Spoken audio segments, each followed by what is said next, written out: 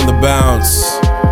I'm your host, Coach McGraw, and I'm joined by my co-host, Coach Coleman, and we are bringing over 20 years of combined coaching experience for your listening entertainment.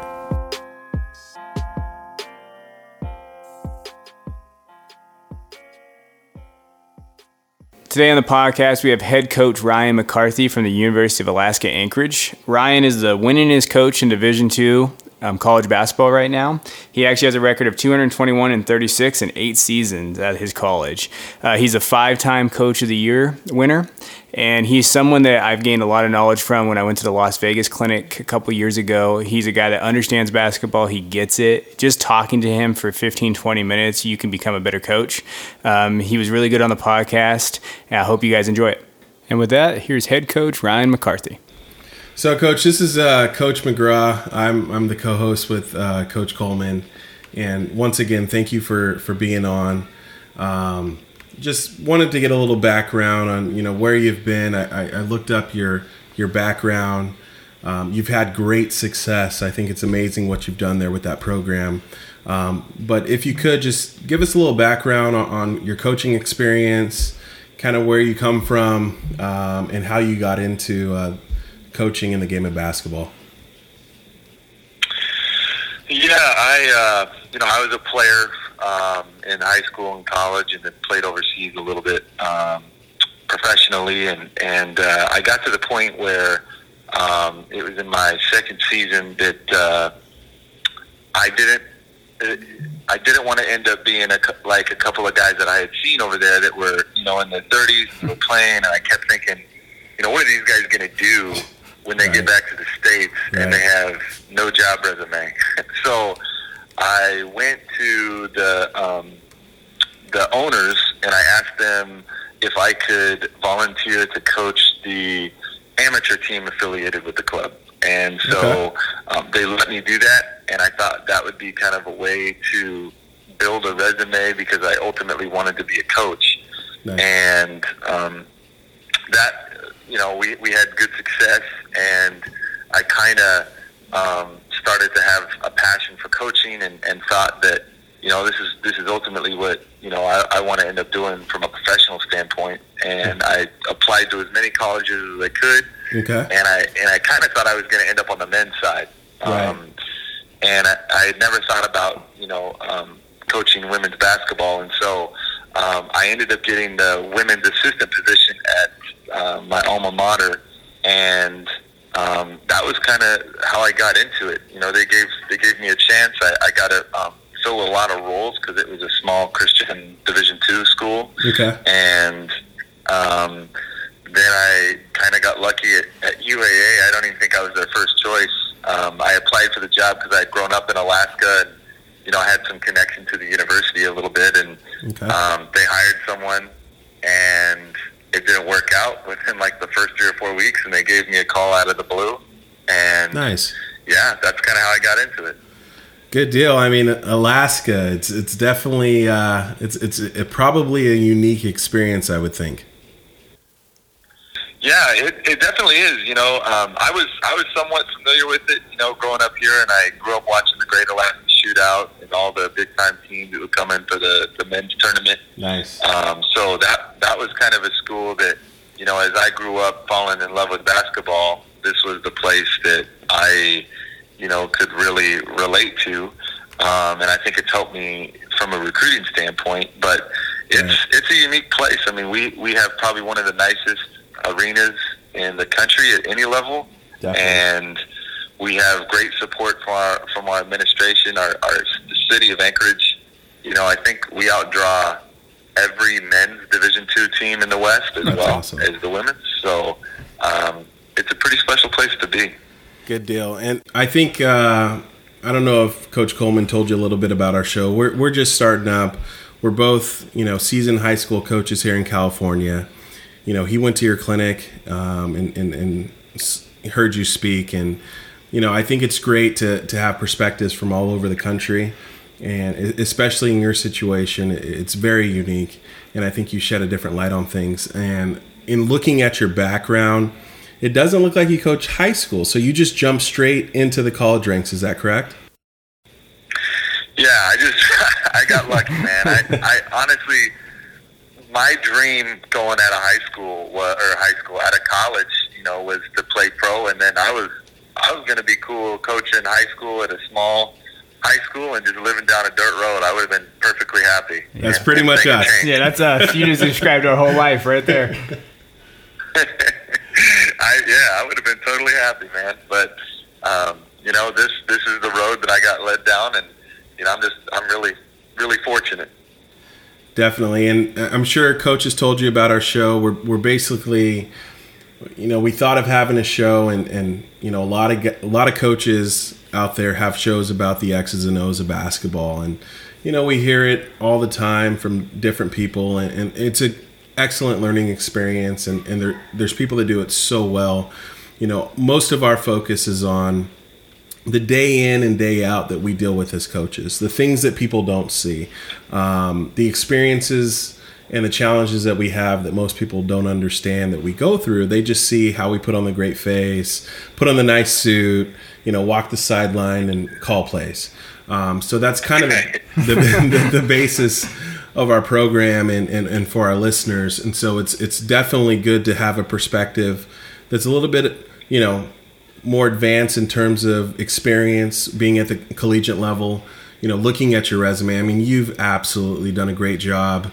I was actually floored. I don't care what level it's at, but to have the type of success that you've had, starting off, I don't know what the program was like, but I can tell you don't lose too many games, Coach. Yeah, I came into a really unique situation.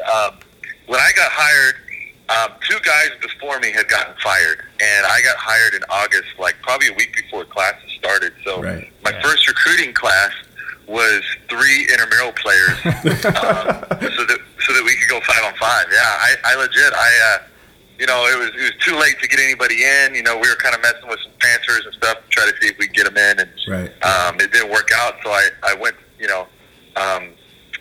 I just thought, like, holy smokes, we gotta go get the tallest kids we can find in their murals and just ask them if they understand, like, the time commitment that this is gonna take. Right. And it was crazy. We ended up getting them, and we were able to go 5-on-5 for most of the season in practice, and we ended up upsetting North Dakota State in the Great Alaska Shootout that year. We beat them by like 27. It was one of those games where everything went in. It wasn't. I don't know if too much of it was we were moving the pieces or anything like that. We just hit shots, and then we had to go out, and we had some pretty crazy recruiting trips that year. But yeah, it was a lot of fun to build it. Now, when you say crazy recruiting trips, okay, what do you mean by crazy recruiting trips? So we in the summertime typically I do camps up in the Arctic slope, and there's no runways, there's nothing. You get on like an 8-seater plane and you fly down on like a gravel. I mean, technically it's a runway, but it's just a gravel road. It's awesome. And there's no air traffic control guy. It's just you land. They come pick you up in 4-wheelers and they take you to the gym. And that was kind of similar to one of our recruiting trips that we had to get this kid. She ended up being one of the best 3-point shooters in the country the year that we made the national tournament. Right. But we've had a couple where we fly in. It was pouring rain, and they fly me in. I have a couple guys on ATVs, and they pick me up, and we go into the gym, and it is just packed. Like the whole village is shut down, because in most of those villages, there's like maybe one store that you can kind of get a little bit of everything at, where like peanut butter is like $14 or something, and that's it. There's no road signs. There's nothing. And they just took me to the gym, and I tasted like muktuk, which is like whale blubber. Okay, I've heard of that. I tasted seal. Yeah, it's crazy.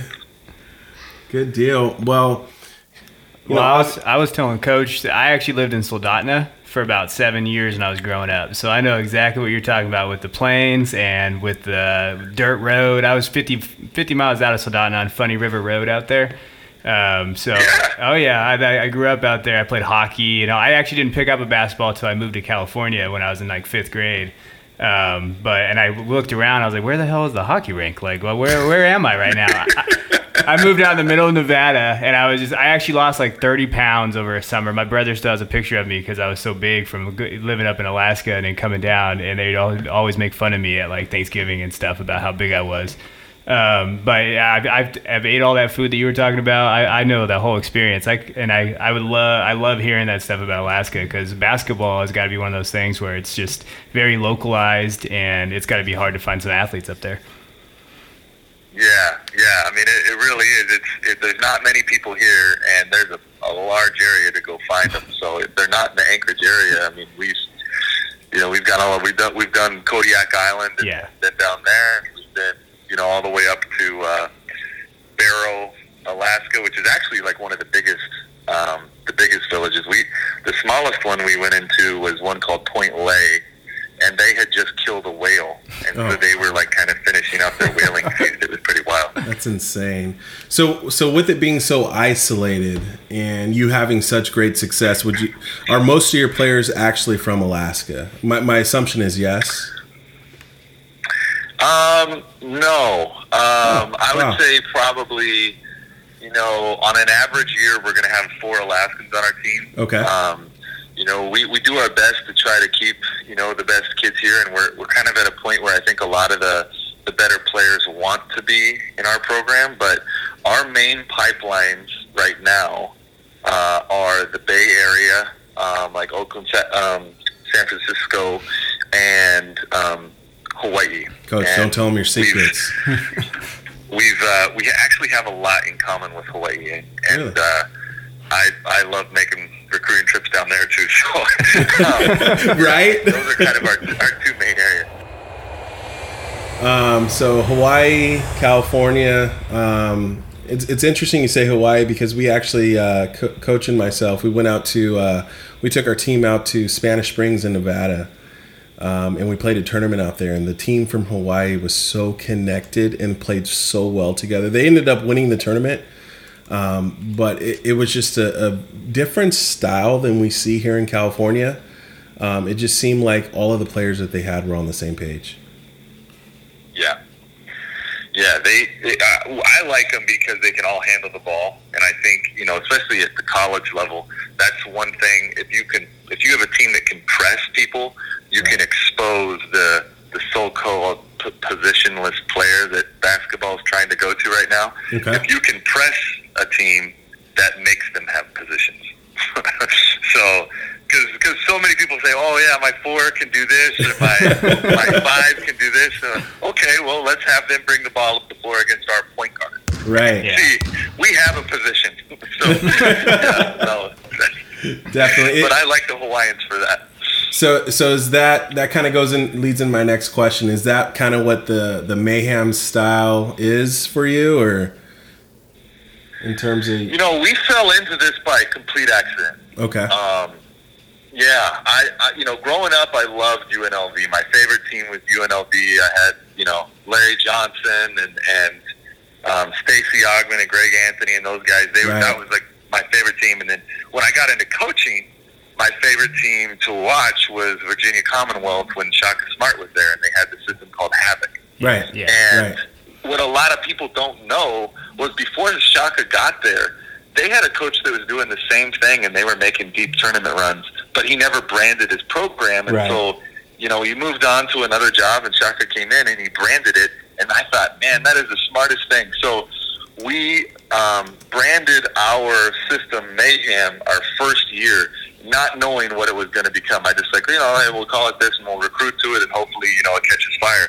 Well, we were man-to-man. We would press on dead balls sometimes and stuff, but we weren't what we are now. Right. My assistant was a buddy of mine. We had played a little bit of pro together, and we had known each other since we were 16 years old. And so he came up to coach with me, and when he came up, he had like all these ideas that he wanted to kind of implement. And one of them was he wanted to put in the amoeba defense because he had watched a 30-second video of Tarkanian Shark. A championship productions thing on like YouTube, right? So right. I've seen that same video. We're not running that. We are going to go man to man. We are not doing it.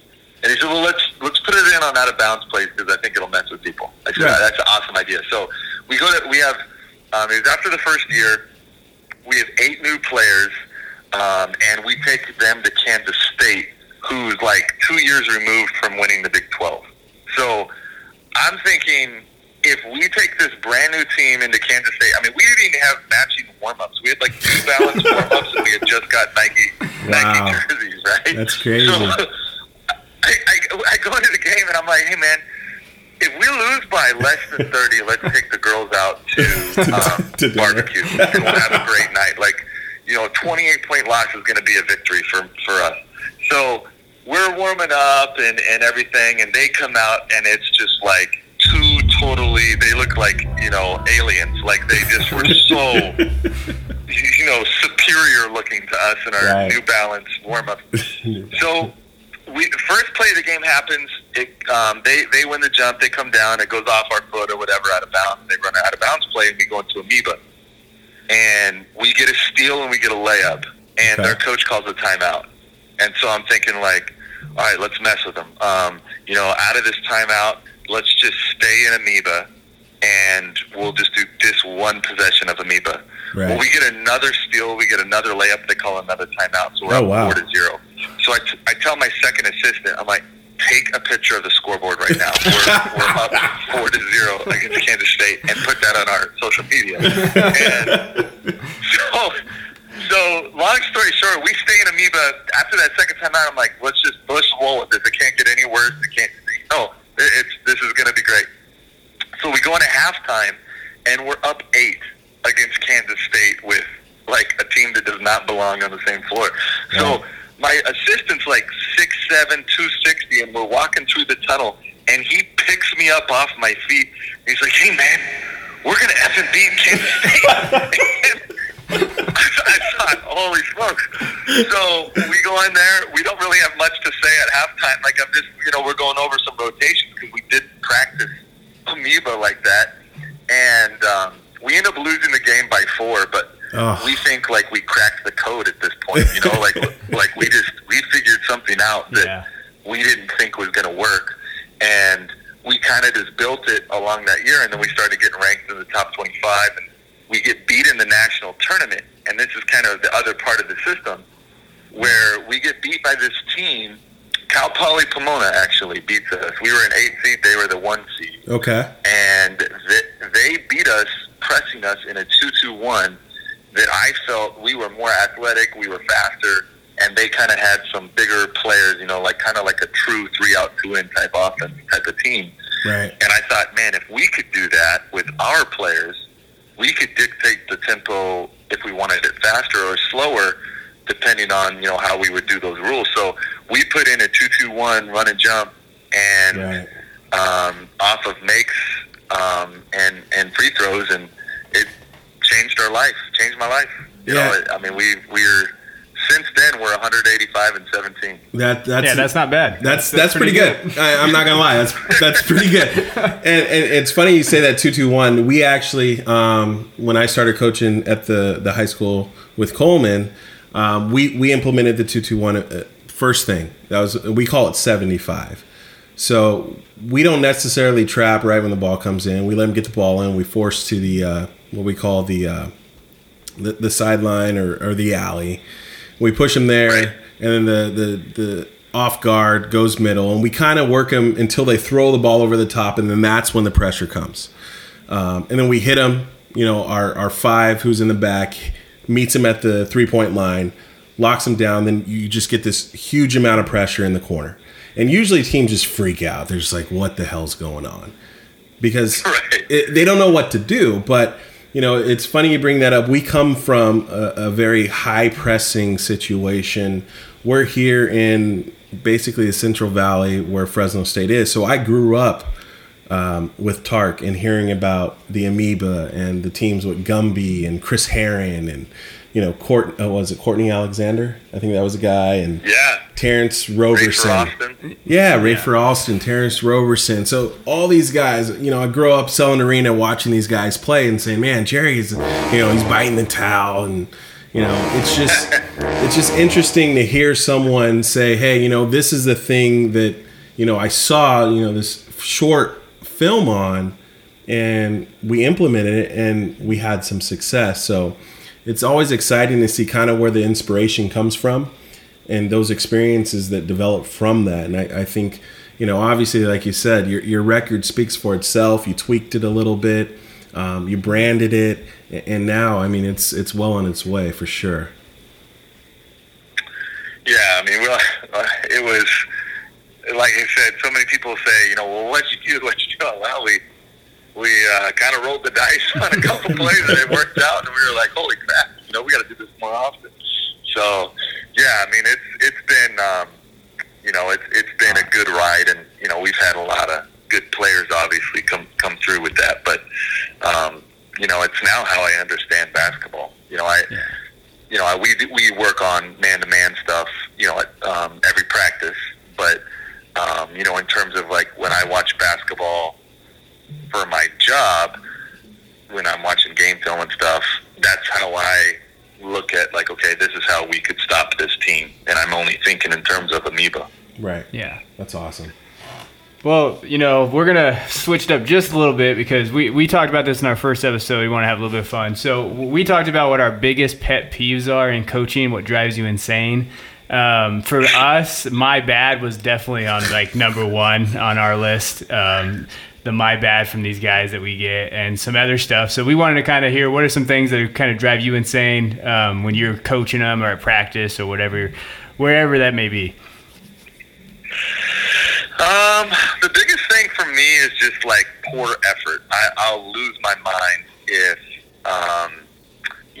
we're running a line or something, or we're, they're in a game and they get beat and they don't hustle back, or they make a mistake and they pout. Right. I will absolutely go ballistic. But in terms of like little habits, I tell the ladies, I guess it's off the floor. I can't have breakfast with them on the road. I can't be around 18 to 22-year-old girls at 8 o'clock in the morning.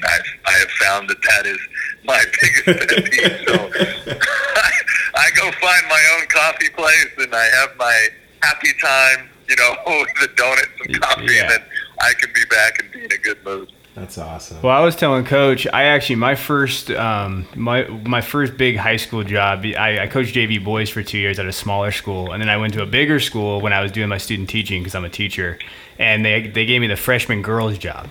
So I actually coached freshman girls, and man, I'm going to tell you, that was the biggest adjustment to my coaching I've ever had. Like I was telling Coach, like in tryouts, I had this girl. We were doing a passing drill. I forget what we were doing, and this girl's like, Coach, I'm gonna hit her, and I'm like, whoa, why? And she was like, well, she's throwing the ball at me hard. I'm like, she's supposed to. Like, what's happening right now? And it was just like one of those things because the emotions are a little bit different. I loved coaching girls. They're so much more tougher than I tell my boys all the time. They were some of the most tough people I've ever coached in my life. But it's just a different type of coaching I feel like you have to do sometimes. Yeah, definitely. When I coached men, it was, you had to like establish like alpha male. You had to let them know, like you had to be on fire all the time, like, and let them know kind of who's boss and that you're not going to break this play off by yourself and do that kind of stuff.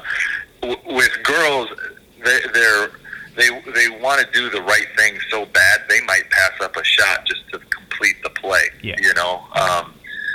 So yeah, that's the hardest part, and just kind of managing. There'd be some games, I'd be really on a kid, and my assistant would come up to me, hey, she just broke up with her boyfriend. And I'd be like, okay, well, so you just kind of just balancing that part. But I've really enjoyed it. I never saw myself going down, on the women's side, or going down this road on the women's side. But I've really enjoyed it, and I've met some really good people because of it.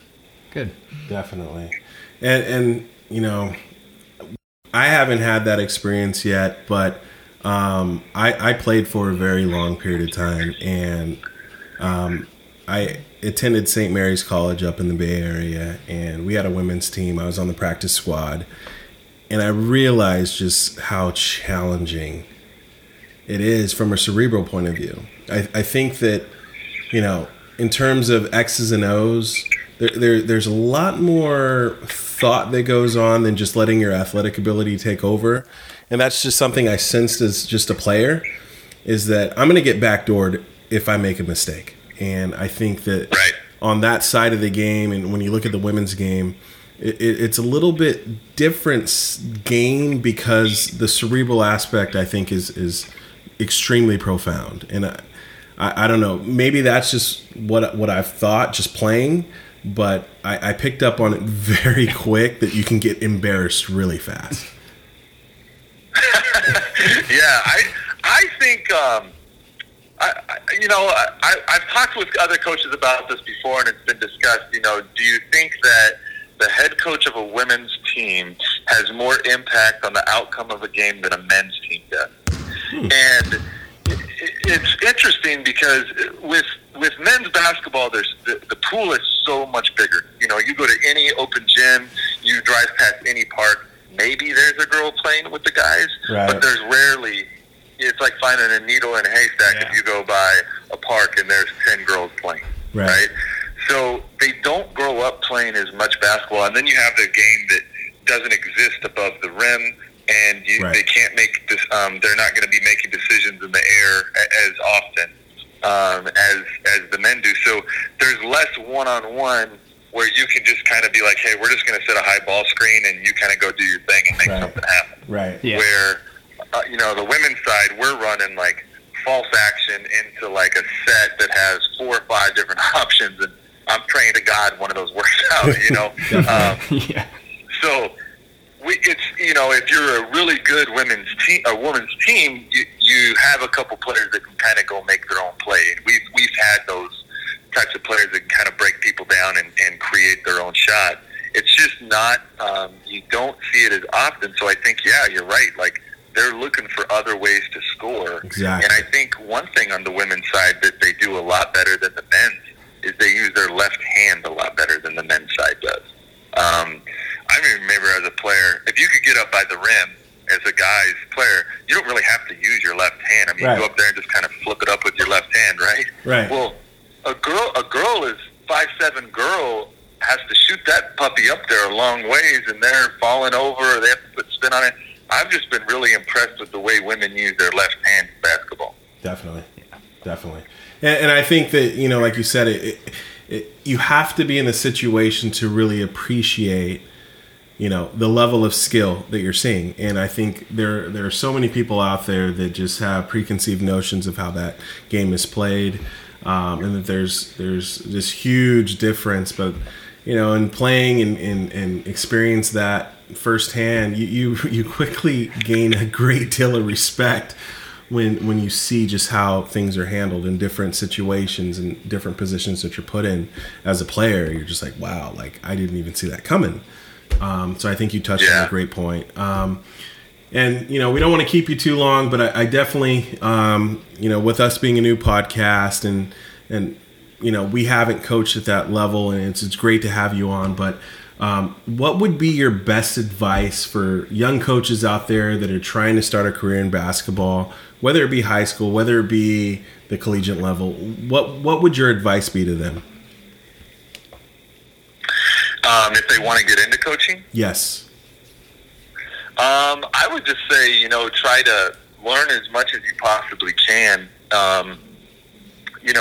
about a couple of things. One would be how best to teach the fundamentals of basketball, and that you don't need tennis balls and all this other kind of stuff to get that kind of stuff done, And then study an organization where, and it doesn't even need to be in basketball, because for what we do, we didn't copy our culture after any basketball team.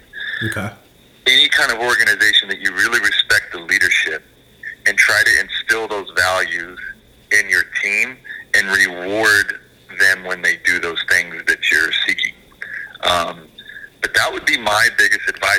just kind of like, watch for the leaders on your team, try to get to know them, invest time in your superstars, because those are everyone will rise to the level of them.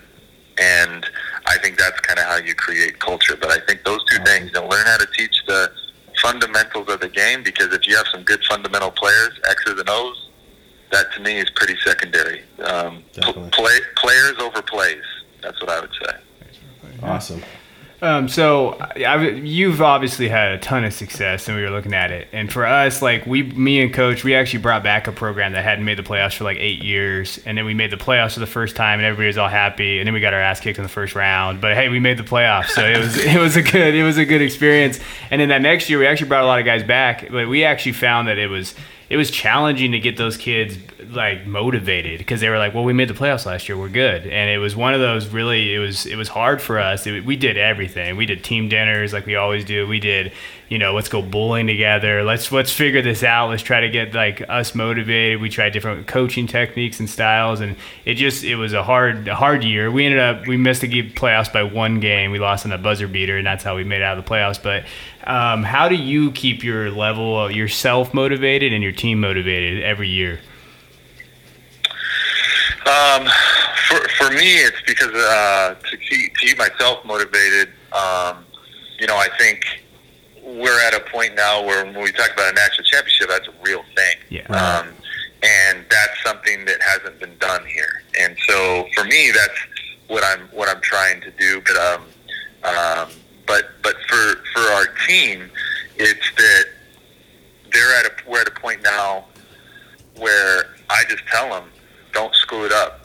There's been 6 consecutive teams. This is the record, whatever. We haven't lost a home game in 4 years or whatever it is. But I make sure I know those things, and I let them know, like, yeah, we have done these things, but just because you put this jersey on doesn't make you Superman. It's not a cape. Right. There was a lot of blood, sweat, and tears that came before you, that you get to wear that jersey now, and now you've got to earn it. So, we really build it around like work, and that that we don't want to be the entitled team that because we're resting on our laurels. There's this great commercial of Christian Laettner, and he's with all these studs like Shaq and some other really great 90s college guys. Mm-hmm. And Christian Laettner is in a hammock, and all the other guys were really, really good NBA players, but he's in a hammock made of nets that he won in college. And he said, well, what are you doing? He's like, I'm just resting on my laurels. And we kind of talk about those things, but we've set our culture after the Navy SEALs. So I've read as many books as I can about how they do things and the kind of standards that they hold themselves to, and that we always want to talk about.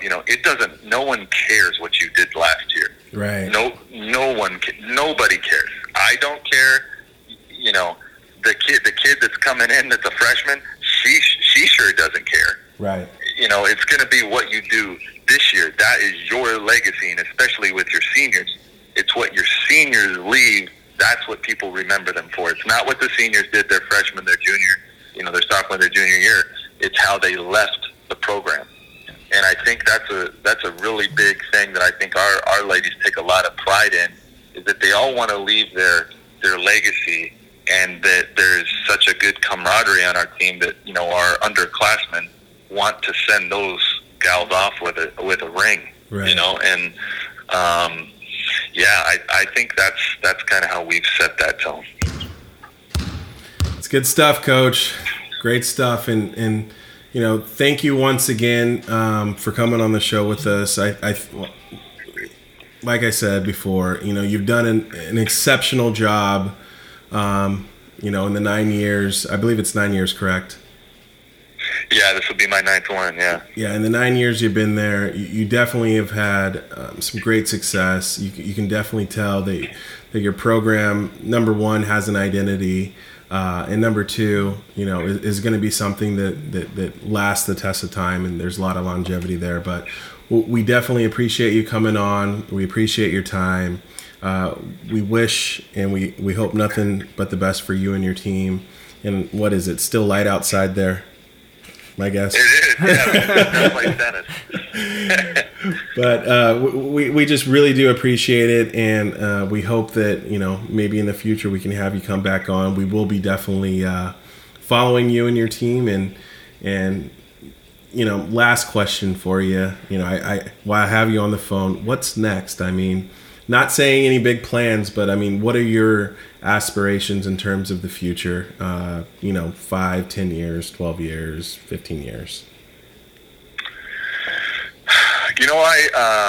I used to I wanted to get the biggest, best job and compete with, the Gino Oriemas and stuff like that. And right. I've just learned to kind of sit back, as a head coach, you're the guy on the merry-go-round that, your players are on there and your assistant coaches get to be on there with them. And as the head coach, you're kind of looking, 4 years in advance and 4 years, behind, trying to learn everything, and you're pressing the green button and the red button, letting people off and inviting people on, and you can't be in the moment. Right, right. Definitely. So, for me, I've tried a little bit more to try to be in those moments and spend, time with my family, because, along with that success, I've had to sacrifice a lot of time. Yeah. And especially during this COVID part, I've just learned to really value the time with my kids and with my wife. And, my biggest aspiration right now is to bring back the Great Alaska Shootout on the women's side, and we're working really hard to do that. That's awesome. If I end up coaching Division I someday, it'd be great because my staff can be bigger and I can coach with more of my friends. Feel free to reach out. Yeah. But, right now I'm happy, and there's been so many stories and so many things that I've seen, especially on the men's side, where, you got this guy and he's at this elite Division II job and they're killing it and he's making good money, and he goes on and he gets this really big job, and it's just not a good job. Right. It's not a job right you can win at. And it's like that was the end of the road. And he ends up being, a third assistant somewhere making, $30,000 just trying to get by, because that's what he is. He's a coach, and you ask him if he could go back in time, and he would have never left. Yeah. So I'll only leave for a job that I believe that we could win, at a high level. But like I said, I'm pretty happy right now. So good deal. You got a lot of coaching in you, Coach, and I can hear the passion. I can hear the desire that you have for your team and that community. I definitely can hear it. Thank you very much. All right, Coach. Thanks for coming on with us, and good luck. And we hope you get that national championship soon. Hey, I really appreciate it. Thanks for having me on, you guys, and good luck with the podcast. All right, thanks, Coach. Thank you, Coach. On the next episode of Beyond the Bounce, we'll be discussing losing. We've all been there, some more than others. We're talking getting blown out. Yeah, we're talking about down 25. Second quarter buzzer goes off. You're staring at your assistant, and you're like, what the heck do we say to these guys to make sure we don't get blown out by 40? Got you on the next one. We appreciate it. We're out.